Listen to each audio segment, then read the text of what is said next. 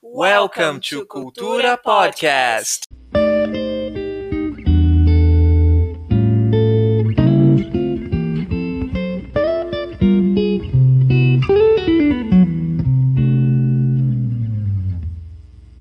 Hello everyone, today we are here to talk about places you've been to. So I invited my students from Mac 2 from Cultura Inglesa Sorocaba to talk about their experiences. Let's listen to them. Okay, I'm gonna talk about my trip to Calgary, Canada. So I must cast my mind back to 2011. It was a business trip with some benchmarking needs, but the place really cast a spell on me because people there have always a smile on the face. They are really nice. They look like really happy people. The place is pretty much organized, the traffic's everything. And I was really astonishing with that what I saw in the place. It was a really short trip, but I could really enjoy so much the experience. Last year my sister was accepted at the University of La Plata in Argentina in the course of medicine. And in December of the same year, my mother and I went with her to help her move. And every time that I cast my mind and back to the trip, I can always remember the beautiful city with the lovely parks and the gorgeous monuments like the Church of La Plata, very, very beautiful, and the delicious food. And many of the people there were very kind with us. They loved the fact that we were from Argentina, we were from Brazil, and but some of the Argentinos were kind of rude with us, so that cast a little bit of a shadow of the trip. But it was okay because we had such a great time there. The trip started on the plane when I cast my eyes on the mountains. After we landed, we were in the car and went to the hotel. This day we visited nearby places. 2 days we visited the mountains, and in the fourth day we tried to visit the volcano, but the park was closed, so that gave a cast shadow on the day. But the travel was an amazing experience. The mountains have a vanishing horizon, and everything was so cool.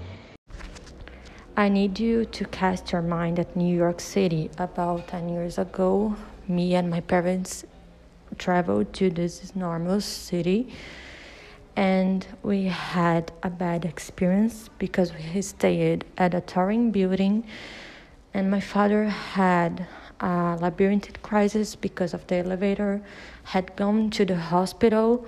It cast a shadow over our trip, and we couldn't go to the tourist places and visit all the locations we wanted.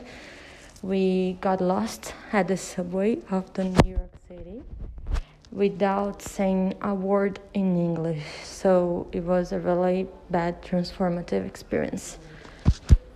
Going on vacation always casts doubt in my family. My parents usually cast vote between them both to decide. Years ago, I went to a city called Porto de Galinha, and it cast a spell on me and my family. All the beaches and natural beauty cast an eye on us and made me fall in love with the city. Casting my mind on it makes me feel really happy and pleased. In 2009, I had those transformative experiences going to Japan. Whenever I cast mind back to those times, my eyes get brighter. Um, so I hit the road and I went to Kyoto in Japan. And you know, Kyoto is one of those cities that cast a spell over you. They are so clean and organized, and they are so historically rich.